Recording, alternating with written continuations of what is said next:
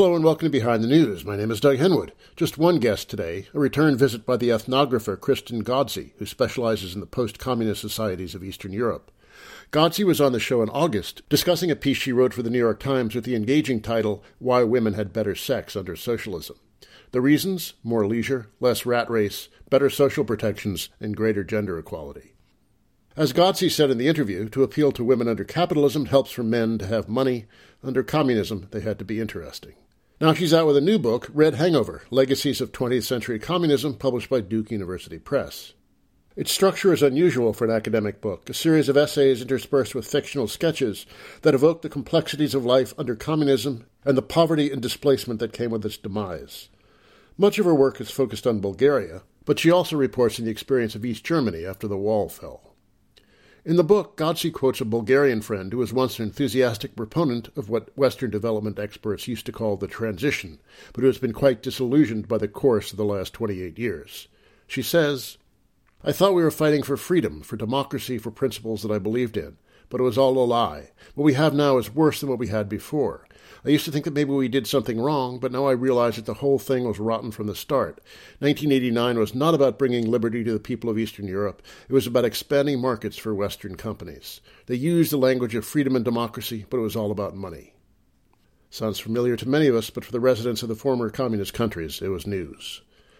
Kristen Godsey is a professor in the Department of Russian and Eastern European Studies at the University of Pennsylvania. Kristen Godsey. Let's start with the question of genre. This is an unusual book, in terms of genre. It's not exactly your traditional scholarly work. How did you decide to write this collection of essays interspersed with fictions? So I had actually written another collection like this in 2011 called Lost in Transition, Ethnographies of Everyday Life After Communism. And so this wasn't the first time that I decided to kind of blend critical essays with short fiction. It is unusual, particularly unusual for an academic to do that. But I thought that sometimes it's really important to play with genre, because there are certain ideas that in a critical sort of nonfiction essay can come across as very didactic, and that in fiction you can play with in a little bit more of an interesting way. So, a classic sort of fiction admonition is show, don't tell. And academics, because of the work that we do, we generally tend to tell. And I decided that for a book like this, and for the previous book that I wrote back in 2011, sometimes it's really more valuable to show, particularly when your audience is undergraduate students, so people between the age of 18 and 22, and then more broadly to a general educated audience interested in questions of economic transition, communism, and post-communism in Eastern Europe. It's funny you should mention undergraduates aged 18 to 22. For them, communism is ancient history. It fell before they were born. What do they make of the whole idea of communism and the experience of Soviet-style socialism? Yeah, so that's a really interesting question. And I would say that ever since Bernie Sanders' primary challenge to Hillary Clinton, there's been a real total new landscape in the discussion of socialist and communist ideas. And you can see this really clearly on subreddits, on the Reddit site, like Full Communism subreddit and things like this. But also earlier this year, in January 2017, a young journalist, Julia Mead, wrote a really wonderful piece in The Nation called Why Millennials Aren't Afraid of Socialism. And she basically argues that, look, millennials are fed up and frustrated with the unequal world that they've inherited, and they want to try to do something to change it. And they feel like they were fed a kind of line about socialism and communist ideas by the Cold War generation that really made it seem as if there was no alternative to capitalism. And in fact, as she got older, she realized that there is a really huge alternative to capitalism, and that those ideas had intentionally been prevented from being discussed among young people. So they're not taught in schools, they're not even discussed, and if they're ever mentioned in public, they're often, castigated as essentially bad or inevitably leading to the gulag or so on and so forth. So I think that the culture has changed among these young people, even though they were born after the fall of the Berlin Wall. They think of socialism as Denmark and Sweden and Norway, and they don't necessarily associate socialism with the Soviet Union or Poland or Eastern Germany. It's an interesting moment in history, and part of that has to do with Jeremy Corbyn in the UK. Part of that has to do with Bernie Sanders here in the United States. And I just think there's also, through the internet, there are these vibrant kind of leftist communities. In Germany, you have Die Linke, which is a very left party that runs for parliament. The Bundestag, it does very well, especially in local elections. And you have left parties across Europe that are increasingly being more and more linked in together internationally. And so young people are coming to these ideas with fresh eyes, not tainted by the baggage of the Cold War. Yeah, there's some right-wing website was very alarmed on Wednesday because something like 17 candidates endorsed by DSA won election on Tuesday. Yeah. But they really brought out all the old red-baiting tropes. And I don't know, it just seems comical. I don't think that's going to have any kind of impact in the audience that they intend for it to. Yeah, it is very comical, actually. And, the Victims of Communism Memorial Foundation in Washington, D.C. is ringing the alarm bells because millennials are more inclined towards socialism, and they're putting up billboards in Times Square trying to convince people that communism is really evil, and it doesn't play well. There are certainly very many negative legacies of communism, particularly the way that it was realized in Eastern Europe in the 20th century with the travel restrictions and the secret police and consumer shortages and the labor camps. Those things were real, but the ideals of communism and democratic socialism, in the case of the DSA, can be very easily distanced from those terrible realities in Eastern Europe in the 20th century if you look at 21st century countries like Norway or Finland, particularly a place like Norway where the state actually owns a big chunk of the economy. And yet it maintains a kind of commitment to democracy and democratic politics, and the state is incredibly transparent and not corrupt. So I think that the right wing is increasingly apoplectic because they fear the return of these socialist ideas and their redistributive consequences, but they don't have a rational language to refute them. And so they're just sort of pandering to kind of base emotion and a kind of intellectual bullying is what I would call it. Like, how dare you think a socialist thought? You must be all of the negative things associated with Stalin because you're advocating for more redistribution through taxation or something like that. I want to return to these problems of communism, as that journal used to be called, in a bit. But at the beginning of your book, you have an essay about the self-immolations in Bulgaria, about which I knew nothing, which were really shocking and dramatic. How many people burned themselves and why? Yeah, no, it's awful. By many counts, in some cases they're still going on, but in 2013, the period that I was writing about, it was a very short period of time when 6 people in a row set themselves alight. And I happened to be down the block from one of them while I was working in the archives one March in 2013. And these were desperate people really protesting poverty and corruption and the terrible turn that their country has taken since the collapse of communism in 1989. And these are just self-immolations, people actually dumping kerosene or petrol on their heads and lighting a match. And there have been tons of suicides, people jumping off bridges, throwing themselves in front of trains. And I think people don't, the Western public doesn't realize these incredible social costs of economic transition in Eastern Europe after 1989, the pain and suffering that we've inflicted, and the United States has inflicted in some ways on these East European populations. And so what I tried to do in that essay was really capture the visceral experience of self-immolation as an act of political protest. It's a very dramatic form of suicide. It's like you're trying to make a political point. You just don't go and shoot yourself quietly in the head or jump off a bridge. There's something very dramatic and, lapel grabbing about a self-immolation.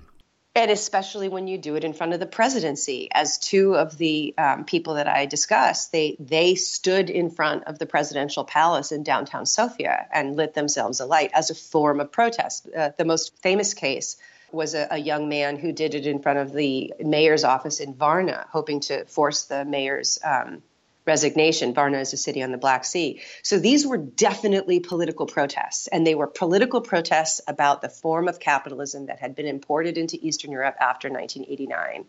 But do we see anything about victims of capitalism or the crimes of capitalism? No, of course not. All we ever hear about are the victims of communism.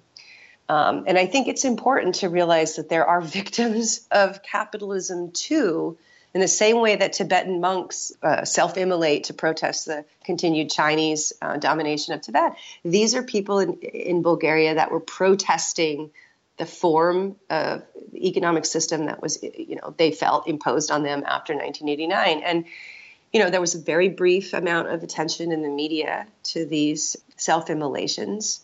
And then people just moved on. The news cycle moved on and people forgot about it. You recount a Bulgarian joke where a guy has a nightmare. The medicine cabinet is full of medicines and the refrigerator is full of food. And he thought the nightmare had returned. The nightmare of communism had returned. Right. Did Bulgaria suffer uniquely compared to its neighbors, or is it kind of typical of a lot of Eastern Europe? You mean post-89? Yeah, post-89. Yeah, post-89. No, Bulgaria was not a unique suffering. I mean, in fact, we have very good evidence that when we look at male life expectancy in places of the former Soviet Union, in Eastern Germany, there was a massive decline in male life expectancy, particularly in Russia. There was a report that recently came out from the European Bank for Reconstruction and Development, which found that people born in the 3 years period before or after the transition year, which would be 1989 in most East European countries and 1991 in the Soviet Union, they are a full centimeter shorter than their cohorts on either side of them. And a full centimeter of height is what you would find if there had been a war. This is what you would find is extreme stress and extreme malnutrition associated with the transition from communism to free markets. This is a really striking result. This was just published a couple months ago. People in the medical community have talked about in excess of 1 million deaths attributable to rapid privatization, which means 25% of the economy or more was privatized in a short period of time. So there were massive social effects in Eastern Europe. Which explains partially the nostalgia for communism. And I also think, as I argue in the book, it also explains the rise of some of these really right-wing, almost neo-fascist governments in places like Hungary and Poland. I'm speaking with Kristen Godsey, author of Red Hangover from Duke University Press. I'm sure optimists in the West would say, well, these are just rough spots associated with transition, and now things, recovered. If we look at the longer term, things have improved. Is that true? No. In 2014, a prominent economist based, I think, at somewhere in New York, maybe at CUNY or NYU. Oh, Branko Milanovic, right? Yeah, Branko Milanovic, exactly. Wrote a wonderful piece called For Whom the Wall Fell.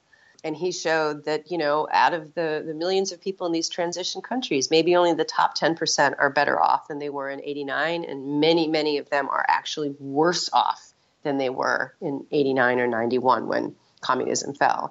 So, yeah, there was this wonderful narrative in the 90s that if you just stuck it out, yes, transition would be hard, but it would be worth it in the end. The bright capitalist future would come eventually. But it's been almost 30 years. And in places like Bulgaria, which is the poorest country in the European Union, living standards have continued to fall. Population has been devastated by collapsing birth rate, by out-migration. These are countries that are almost no longer sustainable because of the demographic and economic catastrophes that befell them after 1989. Now, some of that was self-imposed. Certainly, there were local elites that were corrupt. There were people from the former state security services that took over vast swaths of the economy illegally. There was crime, mafia, corruption, so on and so forth. But a lot of it also had to do with the way the transition was imposed. These countries had very little time to make this transition. It was at a moment of, the neoliberal consensus where social safety nets had to be dismantled very quickly. Privatization had to be achieved rapidly. There was very little in the way of a cushion for ordinary people. And so, yeah, the landscape of many of these East European countries, particularly in the rural areas, are just pockmarked with the remains of a civilization that, for all of its many faults, actually did take care of a lot of people. And those people have just been victimized really quite severely, I think, in the last 30 years. And that's a story that nobody wants to hear because everybody wants to believe that democracy and free markets bring prosperity. And many people in the West who brought that message to Eastern Europe in the 90s really, truly, honestly, sincerely believed that. And I think that the evidence, including, the European Bank for Reconstruction and Development, they've struggled for a long time.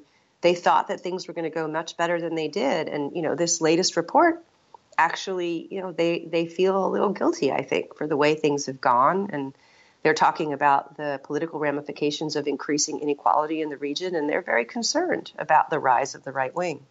The underlying thought for a lot of these technocrats who supervised the transition was that capitalism is something natural about it, and that this communist thing was an artificial imposition from outside. Take that away, and things will sprout naturally, just like plants in spring. Absolutely. Oh, yeah. And I was in Bulgaria and traveling in Eastern Europe in the 90s. And, to the extent that there was corruption and that there was, just outright theft of state resources that otherwise should have been distributed more equitably to the populations of these countries, people would argue that, oh, well, that's just the robber baron era of capitalism. There has to be an initial distribution of wealth. And then eventually markets will sort of self-regulate, things will reach equilibrium, and you'll have good sustained growth that is equitably distributed, and so on and so forth. But capitalism, requires a fair amount of state regulation. It certainly requires strong institutions to protect private property. And it doesn't, left to its own devices, it's actually quite a brutal system, I think. You have the mafia, the profit incentive works in all sorts of ways. And one of the stories in the book is about organized crime and trafficking of children, which, is also a market, it's supply and demand. Just to steal their organs. Yeah, that's the most horrible thing about it. That was really very shocking and distressing. Organ harvesting from Bulgarian orphanages. Yeah, they were Italian couples who had ill children, if you believe the reports, could essentially place orders for organs, and some kind of Albanian. Again, this was a news report that I read at the time. There were criminal underworld syndicates that were basically arranging for the organs of Bulgarian orphans to be sold in the West. I don't think any capitalist would advocate for that kind of market, obviously. But without strong institutions, that's what can happen. And I think that the big thing that's important to realize in the case of Eastern Europe is that the communists, there's a joke that said, everything the communists told us about communism was wrong, but everything the communists told us about capitalism was right. And so a lot of these people grew up believing that capitalism was an immoral system where people who were willing to lie and cheat and steal and kill would win. And that's how the communists justified all of the oppressive measures associated with the communist state. So when capitalism came, you had these populations of people who understood that that's what capitalism was. Capitalism would be immoral. And they looked around and they saw that the most immoral people were making the most money. And they thought, oh, okay, this is how capitalism works. There was very little in the way of kind of local control from the point of view of Western institutions like the IMF or the World Bank or the European Bank for Reconstruction and Development. They wanted to dismantle the communist state as quickly as possible because they were afraid, of course, of kind of resurgent left movements that would renationalize state assets, and then the Cold War wouldn't be over. So it was a moment, an opportunity where the West could have done what it did in Germany after World War II or in Japan and tried to rebuild these countries and make sure that they became strong democracies. And they didn't. Well, of course, they did those things at the end of World War II because they were afraid of the communist threat. And without the communist threat, they're going to act in their worst impulses. You can see it, with the dismantling of the welfare state in a lot of Western Europe and what little one we had here. Without the threat of communism, just let it rip. Exactly. I mean, I also think that, the Marshall Plan, especially in Germany, was a response to the failures of the Treaty of Versailles. There was an understanding that you could not just leave Germany in economic shambles. But you're absolutely right that the threat of communism the threat of these, or even democratic socialism, if you think about Salvador Allende in Chile, that you had to make concessions to the workers. You had to expand the social safety net. You had to have things like the New Deal in order to stave off a workers' revolution. And I do think that there's a way in which the history of the 20th century was profoundly shaped by this communist ideal. Even in the West, where we were completely 100% anti-communist, people embraced policies of redistribution precisely to prevent the kind of revolutionary chaos they saw happening in Russia after 1917, and then the fear of communist domination in Eastern Europe after the Second World War. You write about the celebration of the 25th anniversary of the fall of the wall, the Mauerfall in West Berlin. Or Berlin, rather. Yeah, Berlin, yeah. Old habits die hard. Yes, it's hard to say, I know. Jody Dean still calls it Leningrad. But it was all triumphalism, oh, yeah. And there was no sense of what was lost in the East. You cited a November 89 poll in East Germany that showed that 89% of the population supported some kind of reformed, democratized socialism, and just 5% wanted capitalism. Yet, they completely rolled over popular opinion in the name of democracy inside a year. It was, a fait accompli. Let's talk some about the sense of loss in the East, in East Germany. What do the East Germans think about what happened to them in 1989?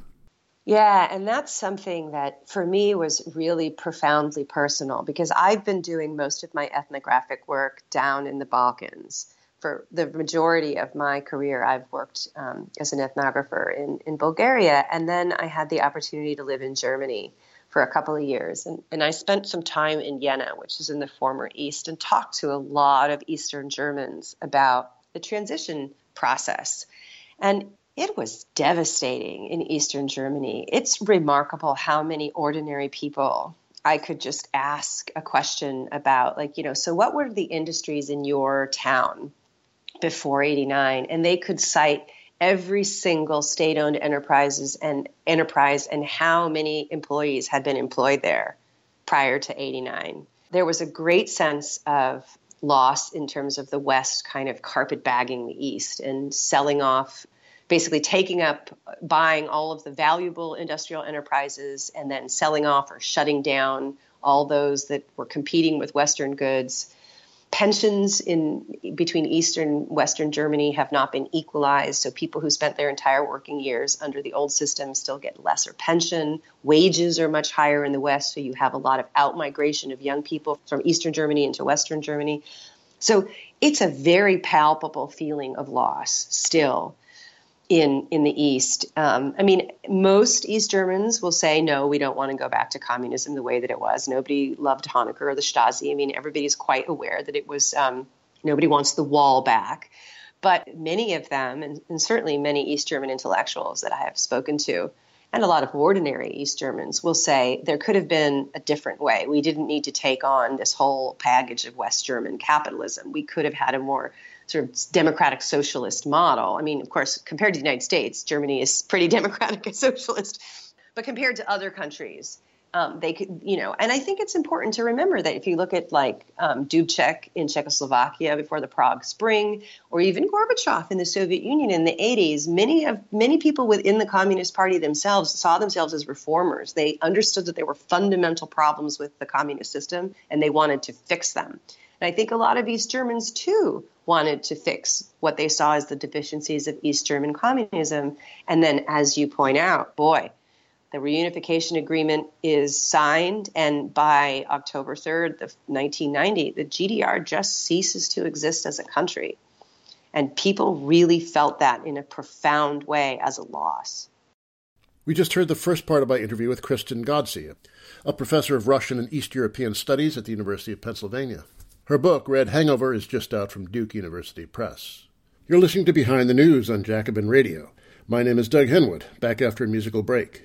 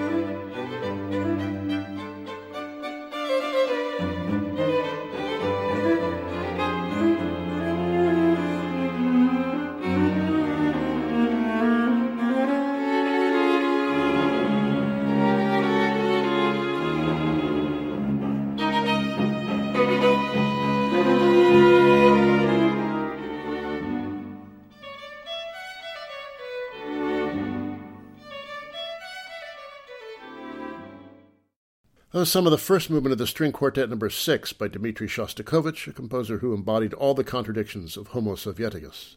It was performed by the Sorrel Quartet. And now the second half of my interview with Kristen Godsey, author of Red Hangover, just out from Duke University Press. You write about the historians' battle in Germany some years ago, in which there was this, Ernst Nolte, I guess, is the one who got it going, but they're trying to make an equivalence between Stalin and Hitler. And so the Gulag was the equivalent of the Holocaust. That, of course, is a fight with great ideological implications. What were you thinking as the ideological applications of that attempted equivalence? Yeah, well, I mean, I think Nolte's point was that class murder preceded race murder is how he phrased it, right? So that Hitler's policies were somehow, in Nolte's mind, a reasonable reaction to Bolshevik class politics. The New York Times published an op-ed the other day on the anniversary of the Russian Revolution that said, if there had been no Lenin, there would be no Hitler. And that's certainly Nolte. I think many people would argue that, yes, that the fear of, and certainly if you think about the Reichstag fire, right, that allows Hitler to declare martial law and really grasp power and dissolve the Weimar Republic. It is fear of communism, right? That Reichstag fire was supposed to be the signal of a German Bolshevik-style revolution, and that's how Hitler consolidates his power. So, it's a complicated history, I think, but in Germany, it's very, very, very heated because, of course, there were many communists in the Weimar Republic who were very much opposed to the rise of Hitler and the Nazis. And many Americans don't realize that the first concentration camp prisoners in Germany were communists, some of them elected officials in the Bundestag. So there was a massive purge. In fact, one of the greatest stories that I heard of a young man in Eastern Germany was his grandfather and his great uncle had been communists in Erfurt during the Weimar Republic. And as Hitler was consolidating power, there was a big fear that there was going to be a communist purge. And so many communists were thinking about fleeing into the Soviet Union. And many German communists, in fact, did flee into the Soviet Union. But his great uncle believed that the German communists had to stay in Germany and fight Hitler because somebody had to fight Hitler from the inside. And his grandfather decided to flee into the Soviet Union. And of course, his great uncle was killed in a concentration camp by Hitler and the Nazis. And his grandfather survived in the Soviet Union and eventually came back to the GDR and lived and had grandchildren and so on and so forth. And the question that this young man asked is, what's the right decision? Should we have, if more people had left, had stayed, would they have been able to prevent Hitler? Or was his grandfather made the right decision because they were all going to get wiped out? So I think there's, and many young East Germans, if you talk to East Germans who have grandparents or great-grandparents who were communists during the Weimar period, are very proud of that heritage. Very proud of that heritage. And so this is a debate that's very, very heated in Germany. How do you make the equivalent between Stalinism and Hitler, Hitlerism, which is it's often called. It's also interesting that even Hannah Arendt herself, in her book that outlines the sort of political philosophy of totalitarianism, she does not make that equivalent between the Nazis and the Soviets. She sees the Soviets as a slightly different model. They're both totalitarian, but they're very different in her mind. But today, those two ideologies get collapsed. And I think that, as I argue in the book, they get collapsed for contemporary political purposes that have very little to do with the actual history of these, which is a very complicated history depending on where you are in Europe at the time. Well, as Christopher Hitchens once said before he went bad, unlike Hitler with Stalin, you at least get the idea he was betraying something. Right. But, the use that Nolte and his followers were trying to put that equivalence to was to argue against any kind of leftish politics today. Oh, absolutely. Yeah. And what's so interesting about the historical strike, of course, is that at the, Habermas and other prominent Western German intellectuals completely managed to get West German at the time, public opinion aligned against Nolte and this idea that there was an equivalence between communism and Nazism. It's only after the collapse of the Soviet Union and communism in Eastern Europe that that narrative starts to emerge again. And I think that again, the narrative serves contemporary political purposes. It's almost a kind of technical debate when you go back and you look at history and, which dictator was more brutal, and people on the right want it to be about the sheer numbers of people killed under one system or the other. Obviously, Arendt had a completely different idea of, totalitarian forms of government and how they operate and whether they're comparable or not. But I think that it's interesting that today, Fox News or, some of these right-wing websites and blogs, they make this equivalency as if it's never been questioned, as if there was never a debate about it, as if it's just fact. And by going back and revisiting the Historikerstreit in Germany in the late 80s, it shows how very deep the history of this debate is. And I think that that's something that contemporary American readers would really benefit from, is understanding, the deep history of these discussions, rather than just sort of accepting at face value an equivalency that has a very particular political agenda today. Why do you think so much of the reaction to the dislocations in the East has been to turn to the far right? Why are these neo-Nazi parties so popular in, Eastern Germany, Poland, Hungary? What's up? Well, I just think it's an absolute frustration on the part of the ordinary people with neoliberal capitalism in Eastern Europe and the way that it's been implemented. They're really angry, obviously at the EU, but they're angry more broadly at just sort of the whole global calculus in which their countries have been really devalued since the fall of the Berlin Wall and the collapse of the Soviet Union. You see this very clearly in Russia. And so there's a desire for some kind of alternative, and I don't think that the left alternative, it's starting to appear in these countries, but it's been so devalued for so long that people are drifting into just an alternative. And let's face it, people in Eastern Germany aren't going to become, radical Islamic ideologues. Religion may not be the best place for them to express their frustration with capitalism. So they're looking for political ideologies. And here's where the Historikerstreit discussion is really important, because if communism and Nazism are equivalents, if Stalin and Hitler are equivalents, right?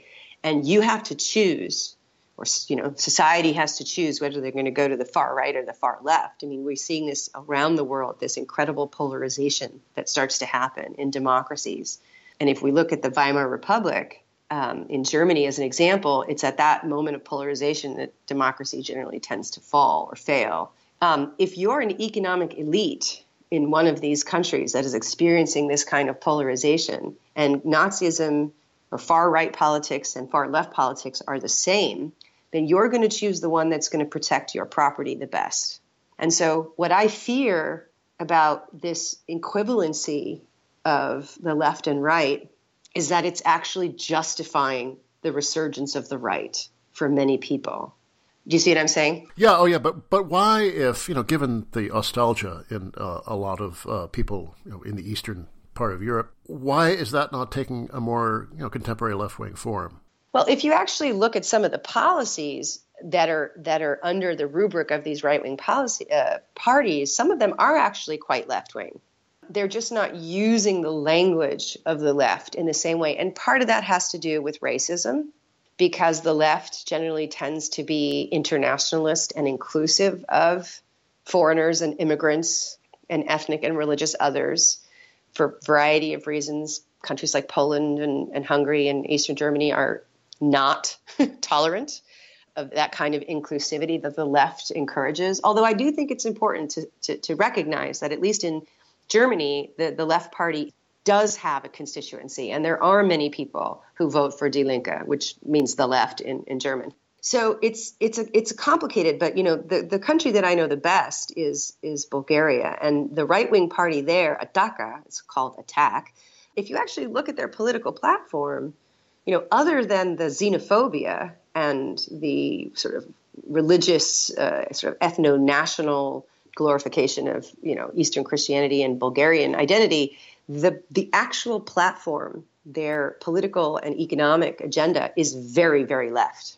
And so I think what happens in these countries is that there's this weird blurring of the left and the right, so that you kind of take from the left the things that you want, but you don't call it the left because politically, and, I don't know if this is true in the United States, some might argue that it is, politically, it's easier for people to be nationalists these days than it is for them to be leftists.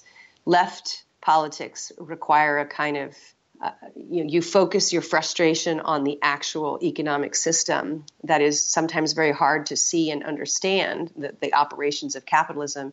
And right politics allow you to just hate the immigrants or the women or the minorities that are taking your jobs away. And for many people, that's an easier message to swallow. And that's why people like, in Germany, the Alternative for Germany, AfD is the name of the party, or the Peace and Justice Party in Poland, they use that language to mobilize people in support of what are kind of redistributive policies, but only in a very narrow nationalistic sense. Well, so with that kind of politics, you don't have to take on elites quite so fervently. Yeah, exactly. Elites are very quick to get on board with nationalist policies as long as their economic interests aren't threatened, whereas leftist politics are always going to be anti-elite, anti-economic elite, right? They're always going to be about some kind of redistribution, and nationalism doesn't necessarily require redistribution, right? Especially if you have frustrated working class people, it's so much easier to distract them with talk about building a wall, or talk about those immigrants who are taking our jobs, or challenging our civilization, our religion, our ethnic identity, taking our country away, whatever. I mean, this takes different forms in different places, but that's so easy, and it's based on fear. It's very immediate. It's populism, right? In this right populism, we know from history that it's very effective. It's a very difficult situation, because as they gain momentum, it becomes harder to rein in the debate and talk about like the history of these ideas, or why it is that people are sort of being hoodwinked by their leaders. I'm sure this is true in the United States now. The tone, there is no room for civilized debate. Everything is Twitter trolls and, vitriol and outrage, and nobody's sitting down to actually have a discussion about like the future of our democracy, or the future of the world that we're living in, and the real problems that we face in terms of climate change and economic inequality and, other issues that are very pressing. We're just shouting at each other. I'm speaking with Kristen Godsey, author of Red Hangover from Duke University Press. Towards the end of the book, you take on the heresy of questioning the sanctity of liberal democracy, parliamentary democracy. This does go way back, but it does seem to have been intensified since 1989. The use of democracy as a ploy to sell capitalism, and people are finally seeing that was a real bait and switch operation. So how should we think about democracy in this current environment? Absolutely. And my answer is we really need to spend a lot of time thinking about democracy. So that last chapter is, a series of observations about people who are really starting to question whether democracy and capitalism are compatible. There was an idea, particularly ascendant in the 1990s, that democracy and capitalism together were going to bring prosperity to the world, and, all boats would rise. And that didn't turn out to be the case. In fact, what we've seen, Thomas Piketty's work is really important here, is that capitalism actually increases inequality in the long run rather than decreasing inequality. There was this interesting post-war blip. And of course, as you pointed out in our interview, that might have to do with the communist countries, right?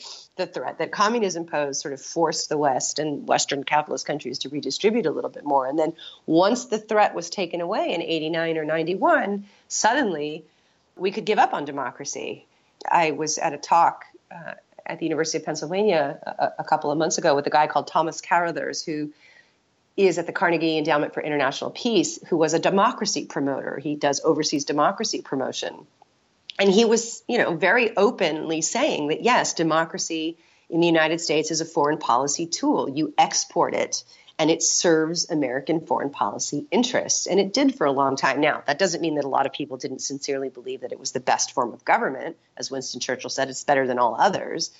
But once it becomes a kind of cudgel that the United States can like hit over the head of countries that we want to dominate, you're not democratic enough, then it ceases to be about the ideals of democracy, and it's more about like you do what we say, or else you're not democratic, and therefore you don't have a legitimate government, and we can intervene. We could even invade you. Like the whole policy of regime change is based on this idea that you need to have a democracy. So I think it's important to think about what is democracy? What is democracy supposed to achieve? If it's about empowering people on the one hand politically, and on the second hand about creating conditions of social and economic growth or spreading social economic rights to the majority of the population, unfortunately, at least in the way that history has gone in the last 30 years, I think the ideals of democracy have departed from the practice of democracy because of this weird conflation with capitalism, so that capitalist free market goals have the freedom of the market and freedom of choice they've superseded like the ability to live a free life in an open and sustainable and more socially just polity. So that the economy has trumped the polity. Well, some libertarians, going back to Hayek and von Mises, but also in the present, people who write for the Cato Institute or Peter Thiel are very explicit in saying that democracy and liberty are different things. And what they mean by liberty is really the freedom for rich people to do as they want. Right, exactly. And that's where I think that if you go back and you read Marx, this critique of that capitalism, is inherently unequal. It creates this inequality. It distributes resources to the people who start the game with the most money, and it never really can correct for that without some kind of social control over the market. And that social control should be a democratic state. I mean, and that's why libertarians are totally opposed to the state, because they understand that one of the state's roles is to even the playing field, right? To unrig the economy so that the people who start with the most don't always win. Well, it's also supposed to enforce contracts and things like that. Yeah, property rights, right? I mean, of course, it's got to do that as well. But the problem with the contemporary discourse around liberty and democracy being two different things. Democracy doesn't necessarily guarantee liberty, because democracy can mean market regulation. It can mean taxation. It can mean a lot of things that libertarians are opposed to. But the idea of like enforcing property rights, for instance, that's not necessarily, it helps certainly the people who have property more, but even people who have a little bit of property are protected by those rights.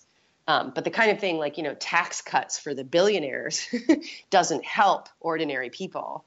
Property rights are kind of universal in a sense, as are criminal laws, right? Or even military defense. I mean, different libertarians have different views on how much state you need to have. And then, of course, there are left libertarians or anarcho-syndicalists who also are opposed to the state for very different reasons. I mean, again, political theory and political philosophy around the role of the state is a complicated field. And I feel like we should be having, this is probably just pie in the sky these days, but we should be having an informed public discussion about these things, given the current impasse that we're in politically around the world.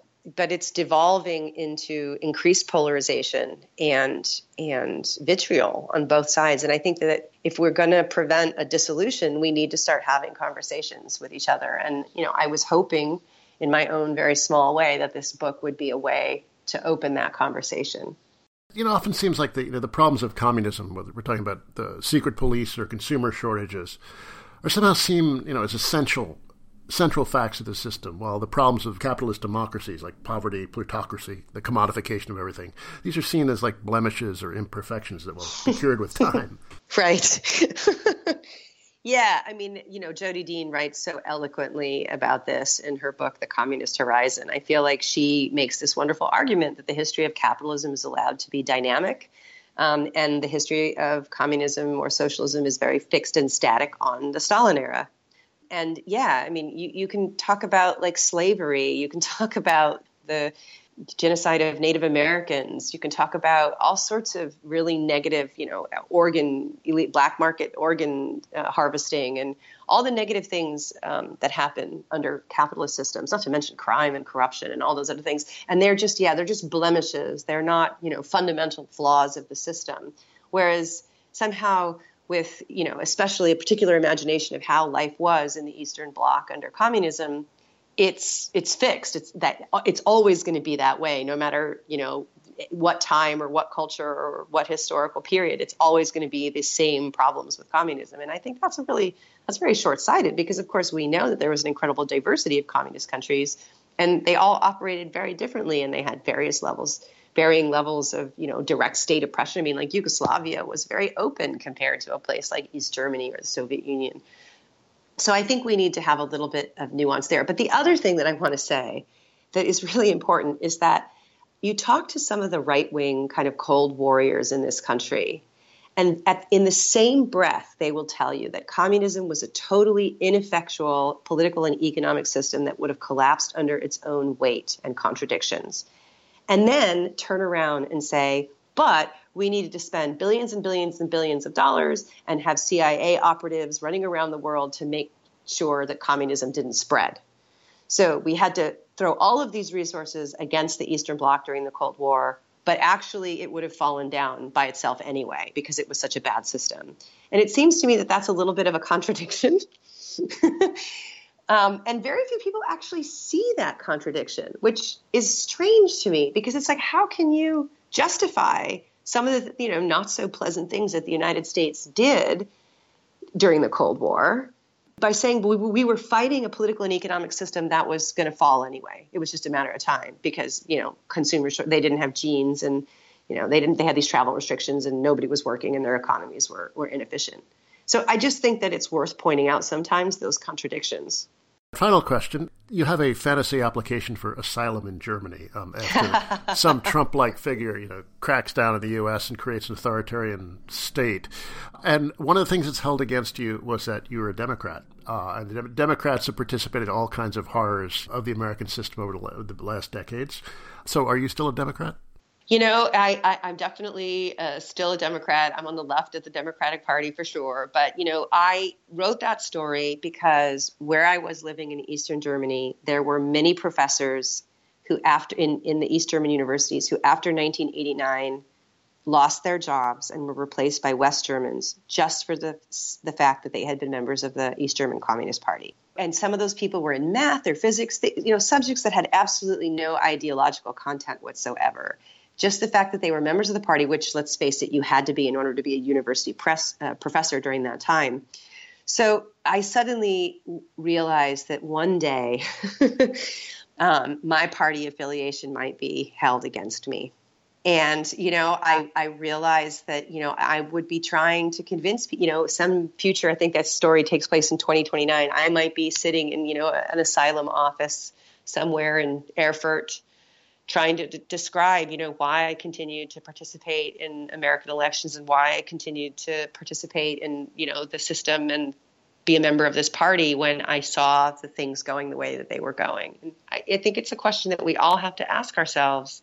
It's not an easy question, and it's a difficult time to think about political allegiances, given that things are shifting so rapidly.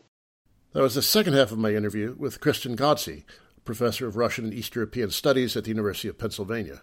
Her book, Red Hangover, is just out from Duke University Press. It's really highly readable and fascinating throughout. That's it for me, Doug Henwood. Let's go out with this bit from the fifth movement of Shostakovich's String Quartet No. 9, performed by the Sorrel Quartet. Till next week, bye.